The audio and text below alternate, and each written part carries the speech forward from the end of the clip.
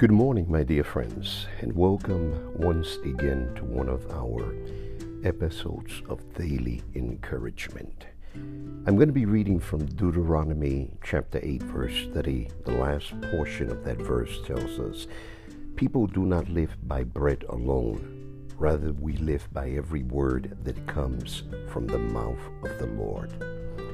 What is your daily bread? We speak about this on a regular basis. We have books that we read that are titled Our Daily Bread.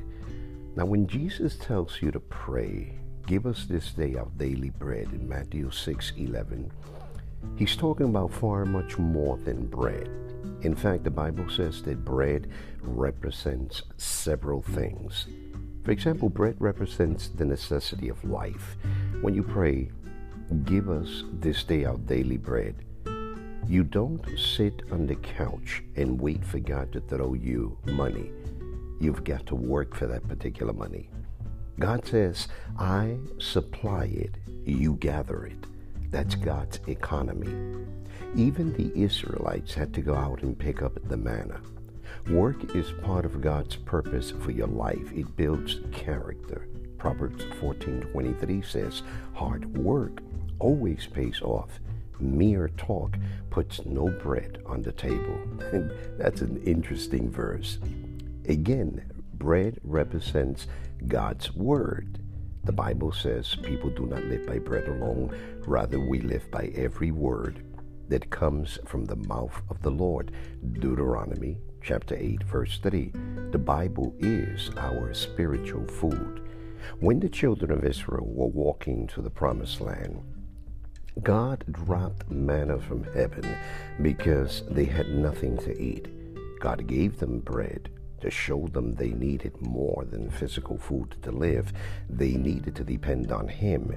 Real life comes by feeding on every word of the Lord. We don't just need physical nourishment, we need spiritual nourishment too.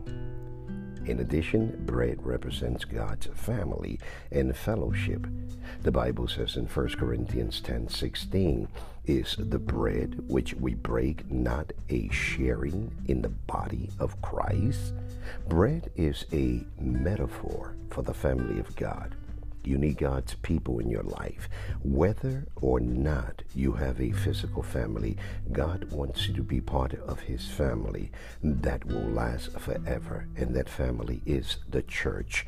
God made it to be a place of fellowship. And lastly, I would say bread represents salvation. In the act of communion, and Jesus chose bread to represent the sacrifice of His body.